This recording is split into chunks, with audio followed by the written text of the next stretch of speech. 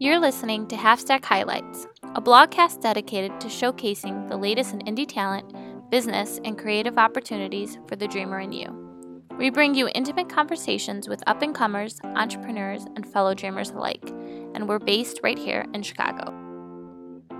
Hi everyone, Jen Lazan here with HalfstackMag.com. Thanks for listening to Halfstack Highlights. In today's episode, I had the opportunity to speak with an amazing Latina entrepreneur who's truly a role model for every budding businesswoman and young girl out there with big dreams. Tina Aldatz is the founder and the mastermind behind foot pedals, those amazing little cushions you put in your stilettos to keep the foot pain at bay. She took some time post-holidays to talk with me about her new book, From Stilettos to the Stock Exchange, which is a combo life story / business education book that's sure to empower many. We talked about how she overcame her fear of sharing her less than pristine past, her journey in the fashion world, and what her plans are for her newest company, Savvy Travelers. Keep listening for more.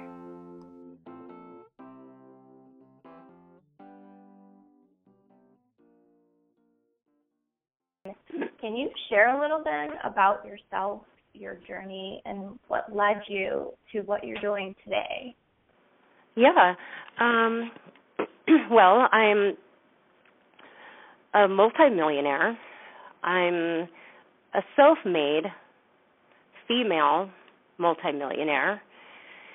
And the reason why I'm saying that is because if you think about what people talk about, the top 2 percentile in the world, in order to qualify as being a high-income earner, you have to make over $250,000 a year. So I do that.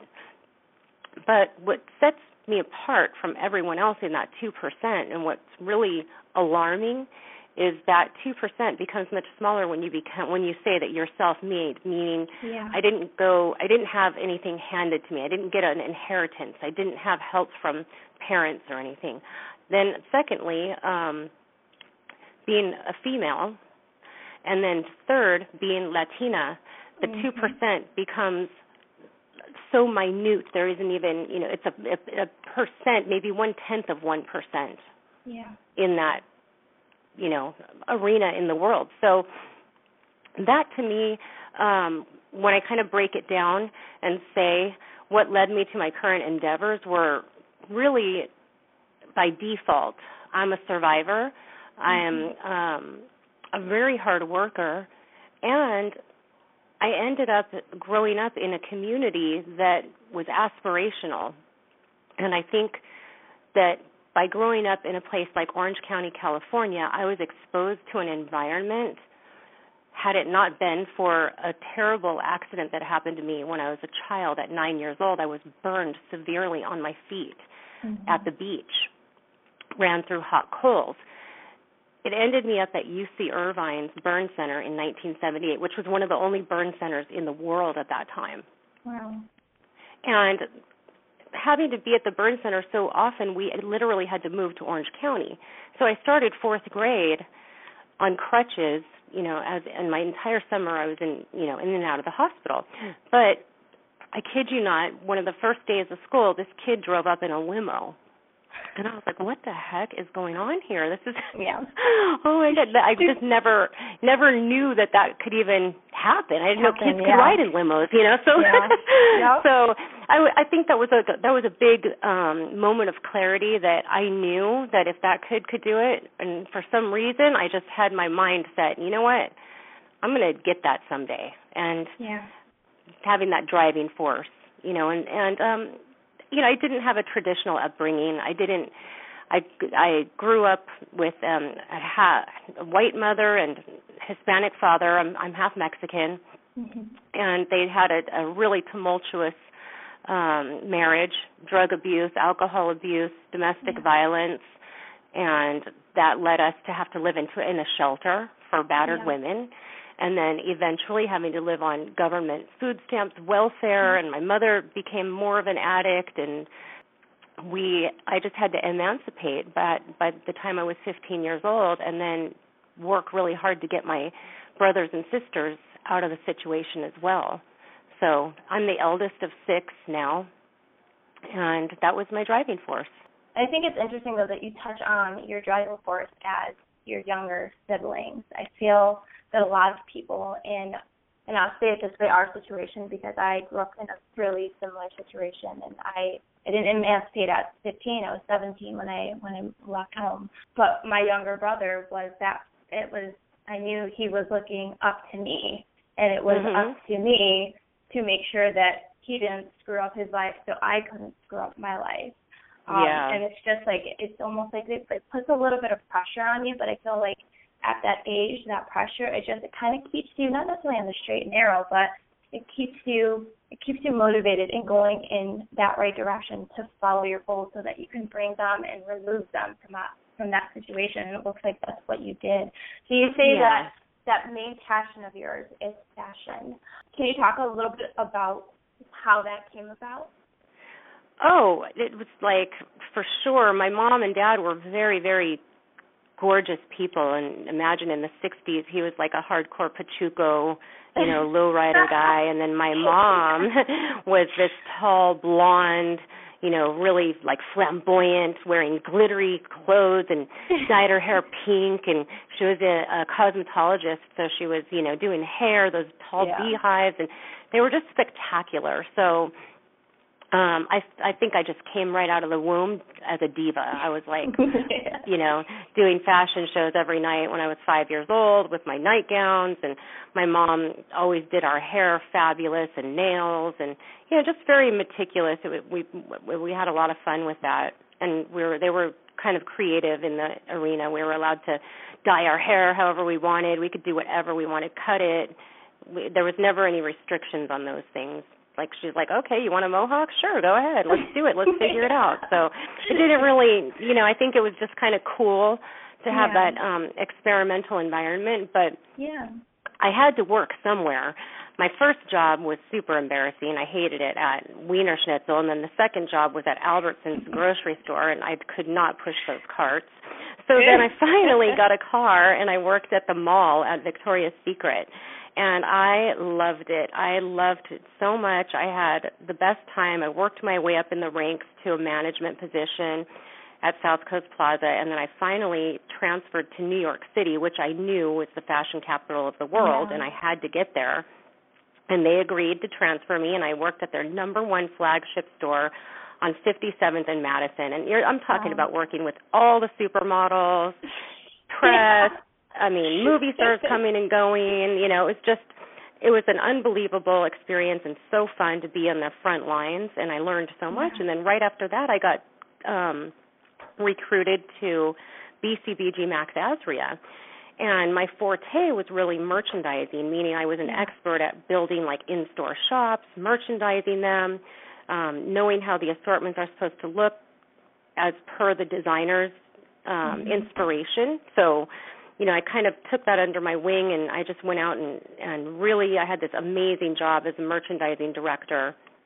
And I got to travel the world, and I met my very best friend working there, and we had to travel. Max Azria told us to take the collection global, and we're like, okay, next thing we're on a plane to London and meeting with all these like higher-ups and just living an amazing fashion. If you think the Devil Wears Prada is just a movie, no, it was totally my life. Yeah. Like I didn't even enjoy watching it because I felt like I was at work, So that really, made me very educated and experienced, and I became specialized in a certain arena, meaning merchandising. Retail merchandising has been my forte. I felt like it was almost like a calling. So that led me later to figure out how to create a product that would fit in the retail world and know how to merchandise it and know how to actually get it, not only into buyers' hands, but make the consumer buy it and have the brand grow and grow and grow. Because I learned from, think about the companies that I worked for. They're like global, one of the biggest companies that are all about a brand. Victoria's Secret and BCBG alone I got the education of a lifetime there. Absolutely. And when you started BCBG, it was just like a growing brand. So it's almost like you were there to grow with it and develop with it, right? Yeah, it was small, and it was just starting to take off, and it was just so cool. As a matter of fact, I remember Charlize Theron was one of our very first models. I remember helping Jennifer Lopez get dressed in our showroom, and it was just like really cool. That's awesome. So you grew, into this opportunity, and eventually after BCBG, it seems like you finished that, set of your life at a point where the whole internet bubble thing was, really taking off, but also at that tail end of that time frame. You mentioned in your book, which I'm going to have you talking about in a little bit, you mentioned working for an online retailer once you left BCBG because you were trying to grow and you felt that you had plateaued at the company. Yeah. So what was your journey like going from, being in this spectacular position and this role where you can do amazing things? And I know part of it was, BCBG had gone public, right? They had started bringing the board on. They were just really, really big, and they had gone global. Okay, and gotcha. They're still privately owned, but it was just, it was like, infrastructure started to happen. So Max needed more people to be in charge, and so there was bosses suddenly when we used to just walk right up to Max and say, we want to do this, and he'd be like, okay, whatever you want, So then we all of a sudden had all these rules, and I don't know, I'm just not a rule person. It's hard for me. I think, I'm a rebel without a cause. Yes, exactly. And it's always those types of people, though, that really you take it on your own. It's not that you have an issue with authority. It's just a matter of you almost feel creatively stifled when you have too many rules. Right. It's a good thing sometimes, but it's also a bad thing, and you got to know when to turn it on and when to turn it off, because you can literally shoot yourself in the foot, which so we're going from that transition. When I left BCBG, I kind of felt like I had tapped out, and maxed out, and so I decided I was going to take a risk. Everybody was buzzing about this, internet, and I like being, whatever's hot, kind of like see what's going on and get out there. So I took a really big risk, and that was going to work for an internet company. And I was so impressed with this girl that had raised, $2 million in working capital. I was just like, wow, she has an MBA. I can't believe it. I'm just going to work with this chick. I'm going to learn so much, and we're going to kill it. Anyway, she was a total idiot and spent like $2,000 on office chairs. Like, she just didn't get it. So big wake-up call. I was like, okay, I guess an MBA doesn't account for much if you don't actually know how to run a company or you have real-life experience. So that's, something to really think about. And then, of course, the responsibility is when you do take things on, you got to think about the people that you hire and how you affect their lives. It's not just yourself. Needless to say, the .com went .gone, and I was back at square one.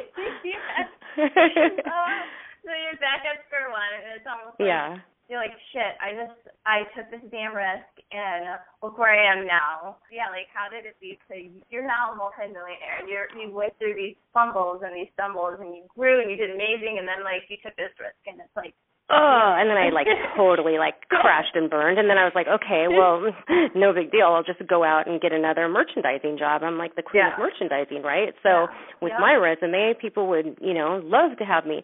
Well, that wasn't the case because, as you know, I actually did not finish high school. Like I said, I emancipated at 15, meaning that I finished 10th grade, and I didn't graduate from high school, and I don't have a college degree. Mm-hmm. And I'll tell you, that really, really hurt me over and over again, and it still does. It's still I'm probably just a sore spot for me because I didn't have the opportunity to go to school and work and do all the things that I needed to do. So I don't have that college education. I don't have those skills, and It's really important. It's really important. But it doesn't mean that you can just be a lifetime student, and just because you get an MBA doesn't mean that you're all of a sudden you're going to come out and you're going to be like the smartest business person and you're going to be rich. That's you gotta like balance the whole thing. My God. Yeah. You know? You got to put in the time. You have to put in the time. That's and everyone has to pay their dues. Yeah, exactly. So then, you went through all of that. And you say that you're a survivor. I think that's like the biggest thing that I get out of your story is that you're a survivor. So how did you survive this tumble? You're going through, having issues trying to apply for jobs. So was that turning point where you're like, screw it, I'm just going to figure it out on my own and decide to try to develop this idea of your first business? Yeah, I mean, it was me, my dad, my two brothers. We're all living in an apartment in Santa Monica, and I was out hustling trying to get jobs, and I, applied for positions, and, I applied for like a merchandising position. I got offered like an assistant manager position. I was like, what the, oh my God, I'm not doing that. And so it was really humiliating when I realized, hey, you know what, because of my educational background or lack thereof, I'm not even considered for things that I should be, that I'm much more qualified to do. But, oh well, so, too bad. That was your choice. You didn't go to school, and now you have to figure out another way to make it. So working with my experience and really coming to it, I've always been an idea person. I could walk into like a bookstore, oh, they should do this, they should do that, I would do this. And I'll walk in anywhere and I'm always thinking of, oh, they should do this, they should do that, they should do this. So why don't I just shut up and put my money where my mouth is? It's kind of what I thought, and said, I have an idea. I took everything that I had, cashed out my 401k. I had about 6 months of money to cover my rent and bills.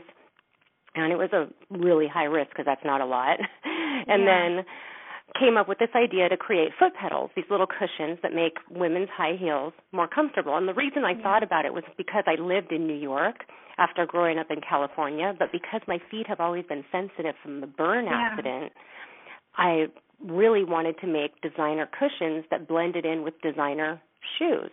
Yeah. And I got a hold of my friend Margie. She had been out in California for an event, and I showed it to her. Now, remember, Margie is my best friend that I met at BCBG that was in charge of international sales. Yeah. And I said, hey, look, I got this idea. What do you think? If I make it, could you sell it?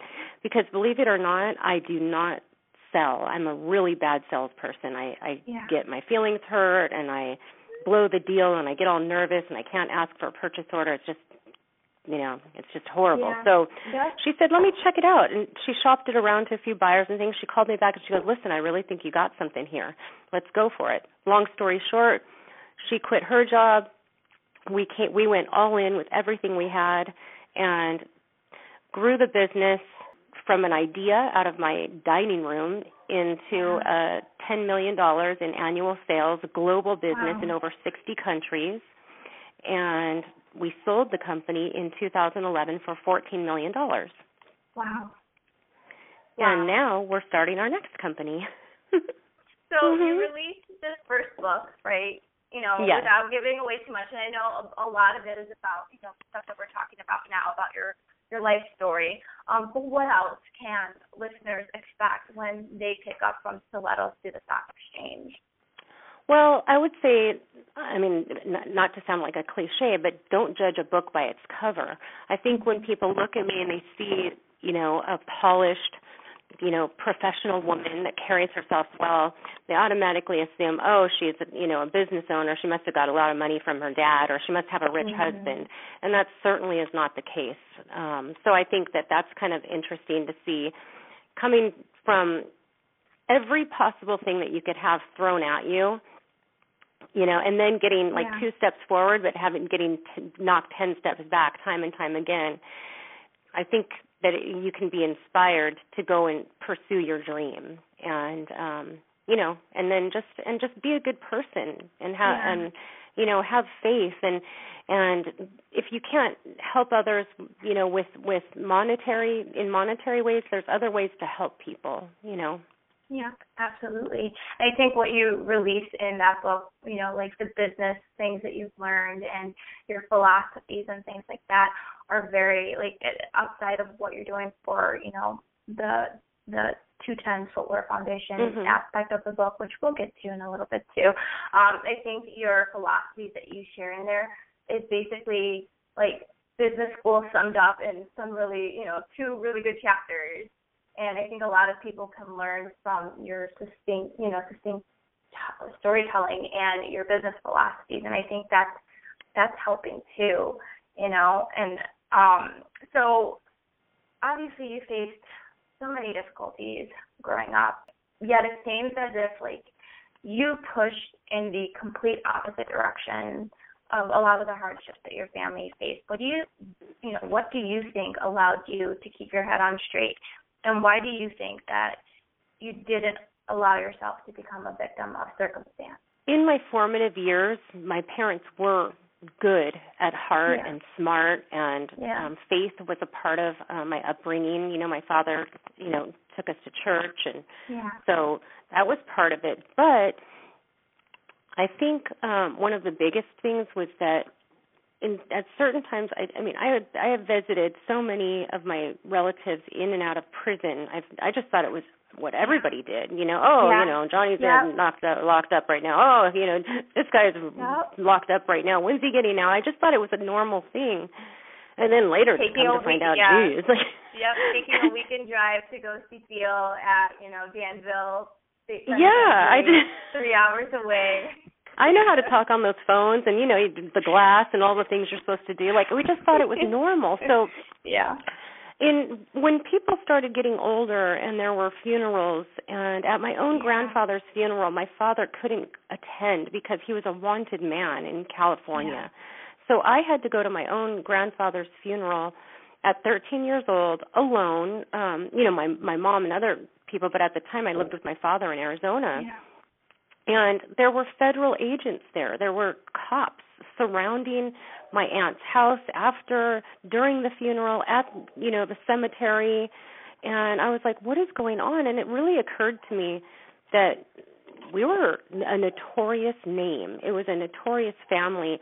And I just really, as I got older, I decided I was going to change that. I wanted Aldatz to be something that was recognizable, but not for those reasons. Yeah. And so what I'm trying to do is build a legacy that the future generations of the Aldatz family will have something to be proud of. And that's really what made me not want to be a victim of my circumstances. I just wanted to break the cycle and change it. I think that's really important too, that idea of breaking the cycle. We fall victim a lot to, our past circumstances, and I think just putting your mind in that mode where you realize, no, we don't have to be this way, or our life doesn't have to be this way, actually making the conscious decision to actually change and go in a different direction and work hard to make that happen, I think is so important to young people. Well, for all intents and purposes, I should be a chola living in East LA right now with like 6 kids, So if I was going to continue the way that we've been going, but thankfully, I just decided to change it and also provide opportunities to my younger siblings so that they could choose their path and as well, and so far it's worked very, very well. My youngest brother just graduated from UCLA with a biz econ degree and is got his first job in New York City. So that's pretty exciting. He's the first man never to go to prison, first man to graduate high school, first man to go to a university. So it's pretty exciting. I love it. That's awesome. That's how my little brother is. And he's a first-year cop now. So I think us being surrounded by police officers coming for domestic disputes all the time, inspired him to be the one who's like, I want to be that person helping. And see, that's really good because then he can have empathy. Yep, exactly. It's a known fact that Latinas and minorities face incredibly marked disadvantages in the workplace and in the job market. Why do you think we're still facing these issues, even in 2015. And what do you think young Latinas can do to protect themselves and support one another and really shine in the workforce? Well, I know for sure that there's one thing that we as Latinas have a habit of doing, and one of the issues is that we are taught to be extremely humble people. Mm-hmm. And not only the men are to be prideful and strong, mm-hmm. Yep. But the women are to be quiet and, submissive. So it's mm-hmm. very counterintuitive when you're actually working in the job place, because in our culture, pride and hard work is very important, and we don't toot our own horn. We don't, we're not showy and flashy and really, saying, oh, I'm the best at this, I'm so good at that, Yeah. But in the workplace, you have to market yourself for whatever it is that you want to do in your career. And I think other cultures really understand that, and they, grow from it, and their careers, you can move up 3 times faster if you're really promoting yourself. Mm-hmm. And a lot of times I think we just kind of sit back and wait for the promotion to come to us, and that's not going to happen. Absolutely. And knowing your worth, too. I feel a lot of times women find it hard to ask for a raise, or find it hard to say, I deserve a promotion. Yeah. That's right. And I think we also take on a lot more work, and we, mm-hmm. We're passionate people. So be passionate, but also make sure that you are recognized for your work, and that you point it out, and that you, do a quarterly evaluation, self-evaluate, do a performance review on yourself, see, and check in frequently with management and see, and then ask, what other opportunities are available? Is there anything that I could do? My ultimate goal is no one can help you get where you want to go unless you actually say where you intend to get, how you intend to get there, or where you want to be. So we are our own worst enemies in that aspect, meaning that, you just go to work, punch in at the clock, and then leave at the end of the day. But really, you could be the master of a certain thing and master skills, and then actually teach other people and move into upper management positions. And I think that a lot of that happens not only in the workforce, but also culturally. Being mm-hmm. humble is one, and then secondly, sometimes I think that we work our way up and we get into management positions, and then all of a sudden we get married.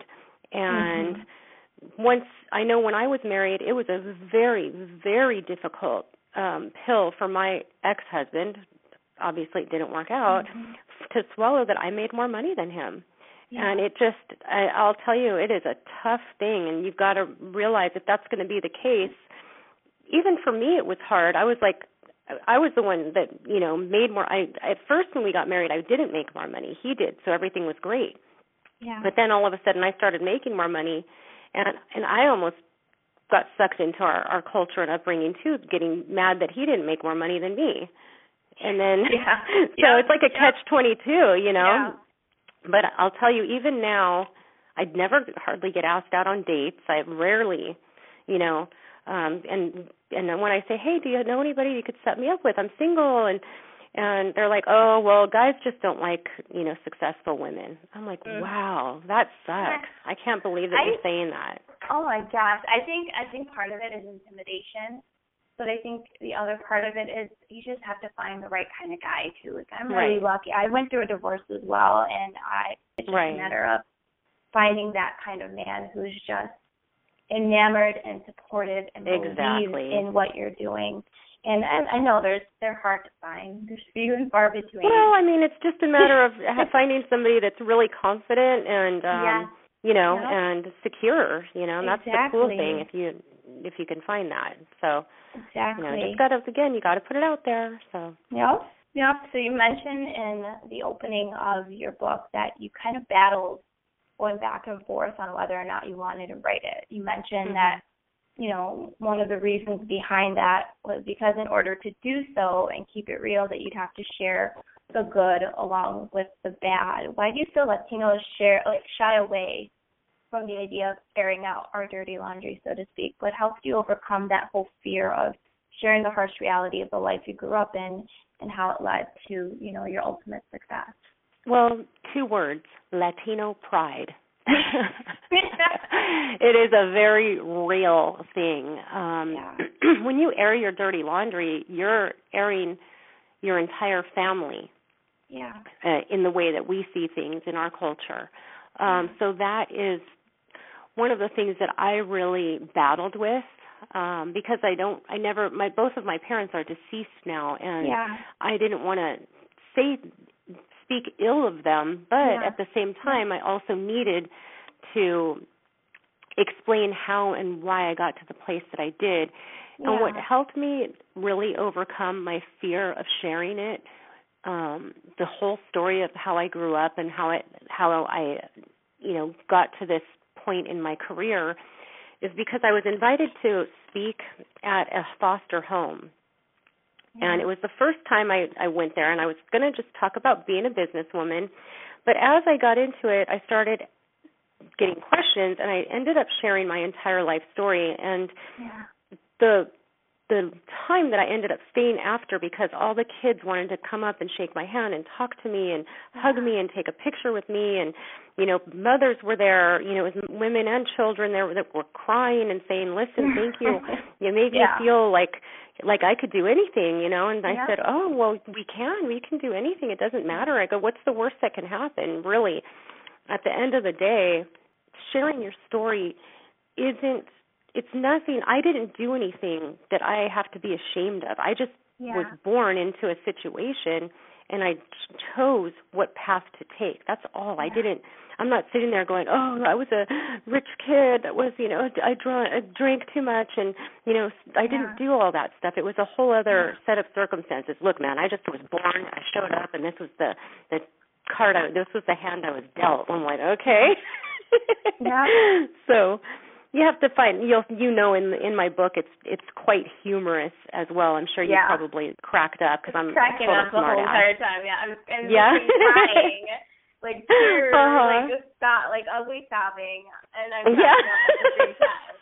Like, damn it! What are you doing to me? I don't even know you, and I'm like so connected to your story.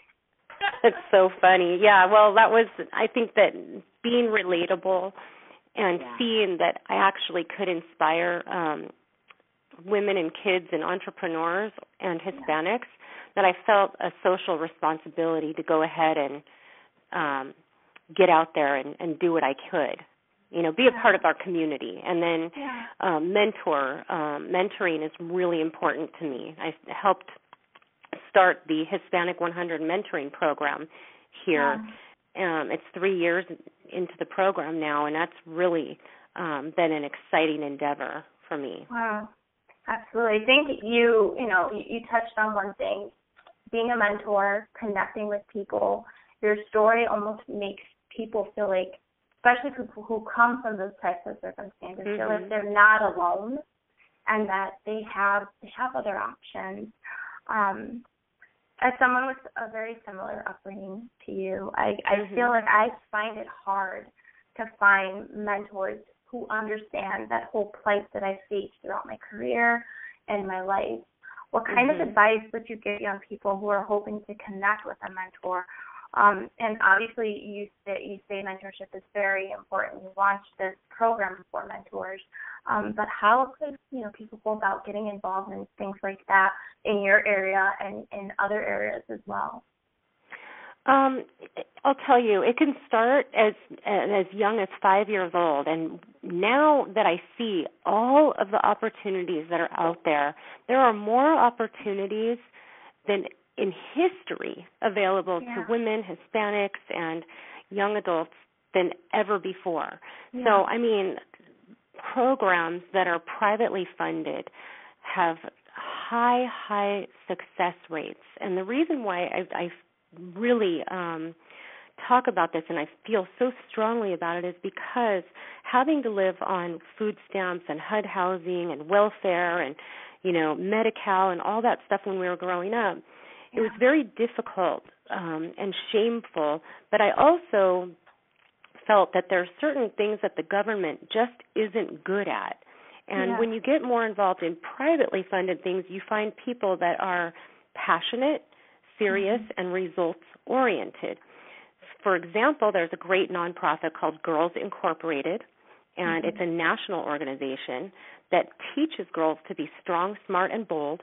I sat on the board of directors for 2 years, and that right there already, if you have one in your community, I highly, highly recommend that you get your girls in those programs. It's an after-school program.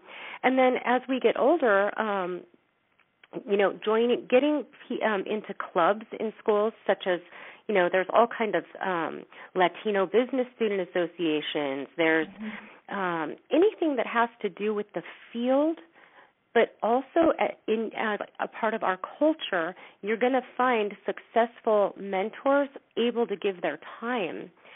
There's another wonderful organization that I don't think a lot of people are familiar with, and it's called SCORE, SCORE. And these are retired, high-level executives that do nothing but give their time to our community and help write business plans. I mean, it is an amazing organization, and there are so many out there. Another one I can say is Step Up Women's Network. That's another great one.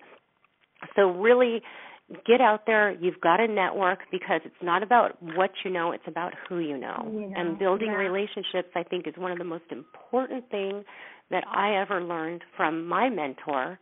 And networking, building relationships, and then getting those contacts and building your reputation is so important. You mentioned, you didn't finish high school, you didn't go to college. So what are your thoughts on higher education for Latinos? Are you a proponent for it, and do you believe that it's necessary in today's economic times? I feel like you've seen the news, people like, college is so expensive today, people can learn things online, or they can do this, or they can do that. And I see a lot of people, kind of not bashing, but talking down the idea of going to college. And I almost see that as like a catch-22. Like, let's tell minorities and Latinos and people who don't have enough money to not go to school. And I'm an advocate for education outside of what I do here at Halfstack. I'm a professor, and I teach in the business and marketing department at a local community college and in the fashion department at the Illinois Institute of Art. And I almost feel like, why would we do that to these young people? I mean, not that you necessarily always need a college degree, but I think education and learning is so important. What are your thoughts on that? I think that education is the single most important thing that we could ever do for ourselves and our families, our children, for our future of our country. No matter how much it costs, there are so many programs and help. If you're a citizen of the United States, you don't have to have a big fancy education. There's all kinds of things that you can do. And not everybody is meant to be a multimillionaire, bazillionaire, entrepreneur. You have to have all kinds of people in the world. And I think where our country is faltering is developing hard skills. I mean, we need mechanics. We need engineers.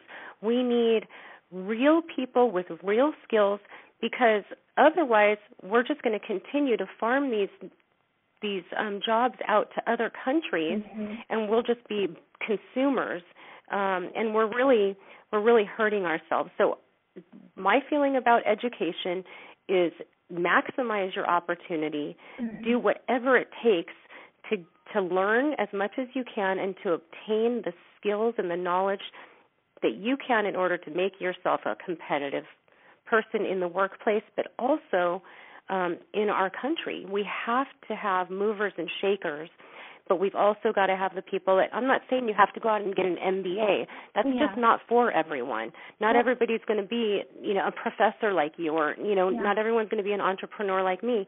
But I'll tell you, we are always going to have land. There's always going to be construction. There's always going to be machines that have to be run. There's going to be, skills, dairies, there's farming. There's so many things in this country that we have to learn. So I think, if you don't have a lot of money for higher education, then go and get really good skills, learn to be a carpenter, a painter, whatever those things are, and do it well, and then continue adult education is very important. I mean, every single day, and one of my life goals is to actually go back and obtain a degree at some point.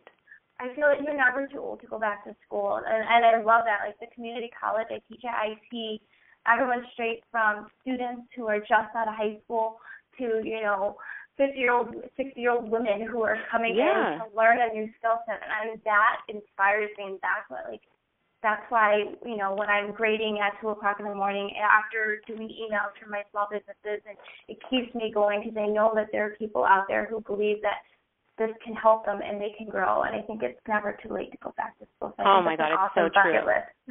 Agree with you 1,000%. Yeah. So can you tell us a little bit more about the whole connection you have with the 210 Footwear Foundation? And obviously, we know you say, you're a proponent for giving back to the community, but can you tell us why you feel it's so important? Well, this is my philosophy. It's very simple, and I think that if everyone did this in our country, we would be so much stronger with our infrastructure.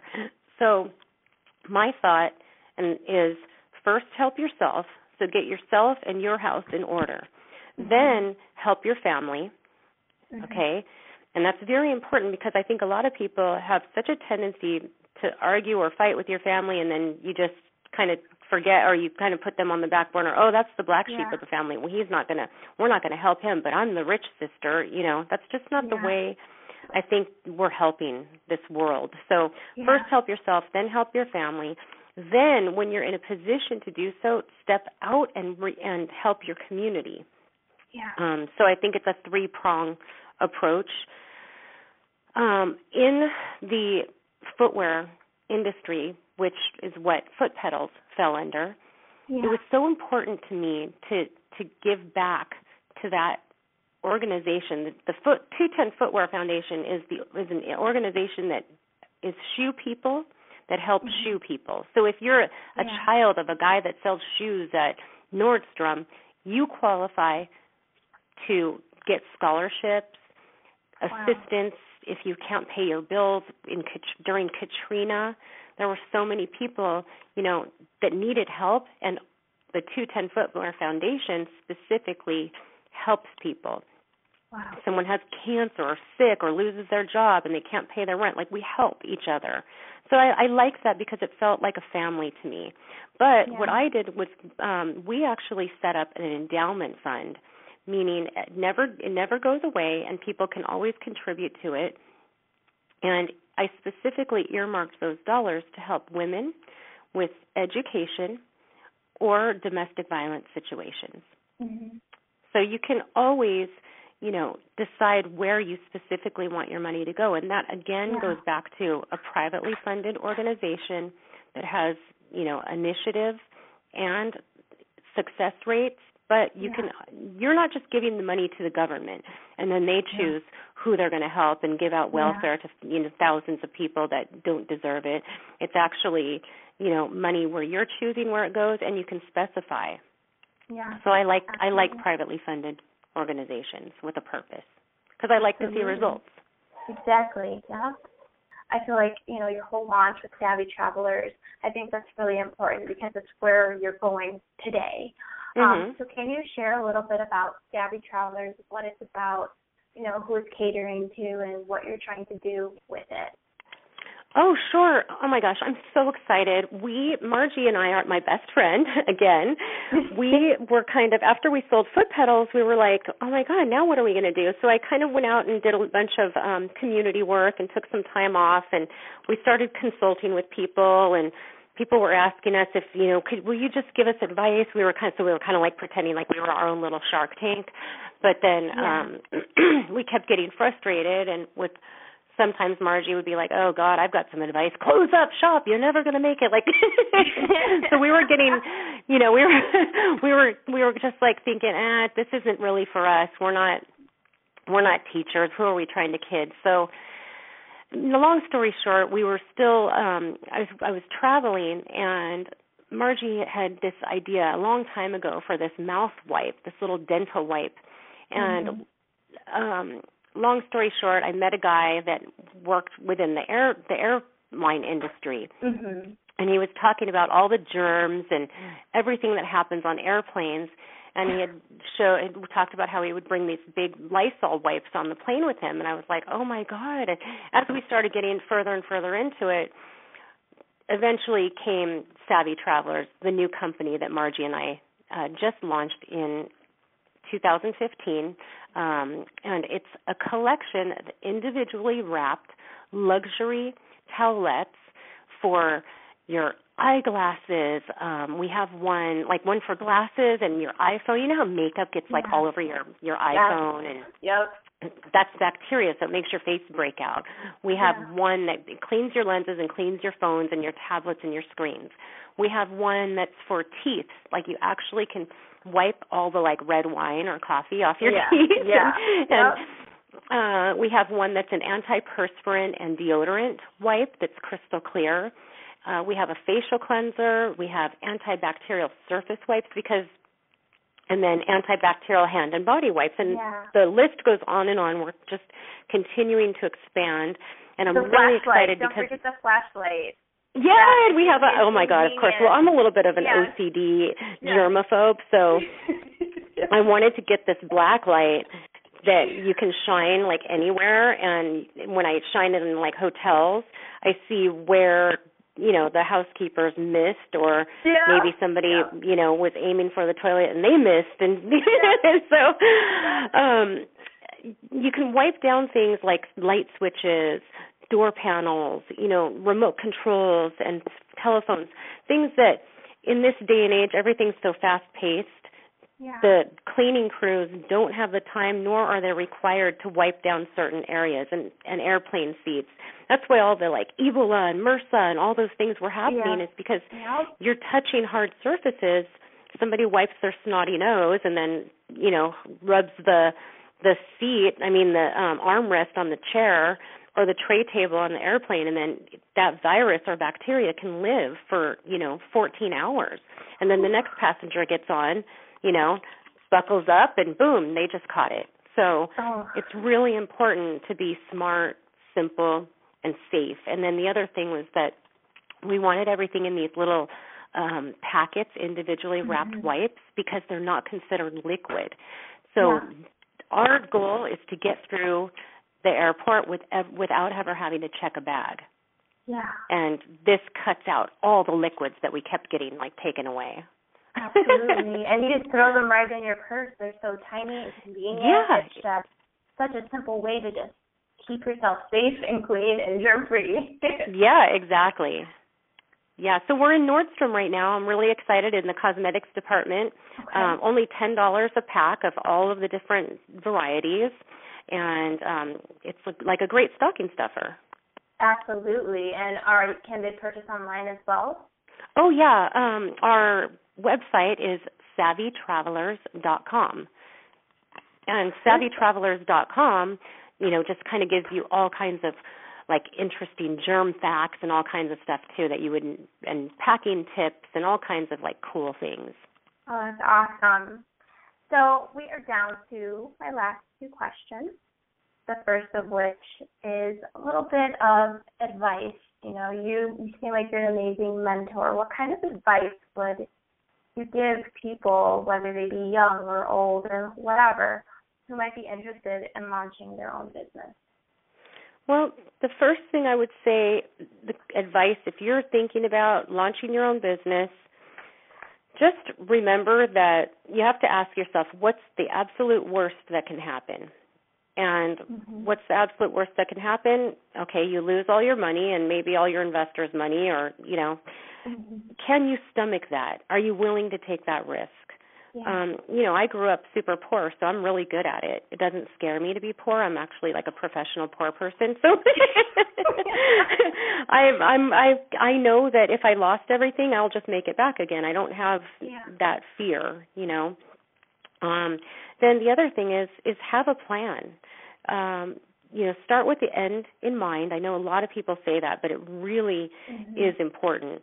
And know the whole plan. I think creatively entrepreneurs know what their vision is, but the accounting, the financial, how long is it going to take you in order to make money? What do you have to do in order to get it? So in my book, From Stilettos to the Stock Exchange, I break it down into a 3-step business plan. Mm-hmm. So it's money, marketing, and management, the 3 M's, and it is this formula for success. So if you don't know how to write a business plan, that's what a business plan is, and that's what I like to share with anyone that's considering it. Finally, where can we learn more about you, your brands, and your book? SavvyTravelers.com. I'm everywhere. So our company has our bios there. You can purchase my book. You can see all the latest and greatest news. But yes, SavvyTravelers.com. SavvyTravelers.com. Okay. Are you guys on social media at all? Oh yeah, Facebook, Twitter, Instagram. We're everywhere. Thank you, Tina. I really, really appreciate you sharing your story with me and with the listeners, your inspiration. Thank you, Jen, so much. And if there's ever something we can do, please don't hesitate to ask. It was great speaking with you. I hope you enjoyed this latest episode of Halfstack Highlights. If you're interested in learning more about Tina, you can visit her online at www.savvytravelers.com. And you can also link up with her on Twitter at SavvyTravelers. You can visit her on Instagram at Aldatz, that's TALDATZ, and you can follow her public page on Facebook. While you're online, make sure you visit us at halfstackmag.com, and you can keep up with us on social, all at Halfstack Mag. Thanks for listening.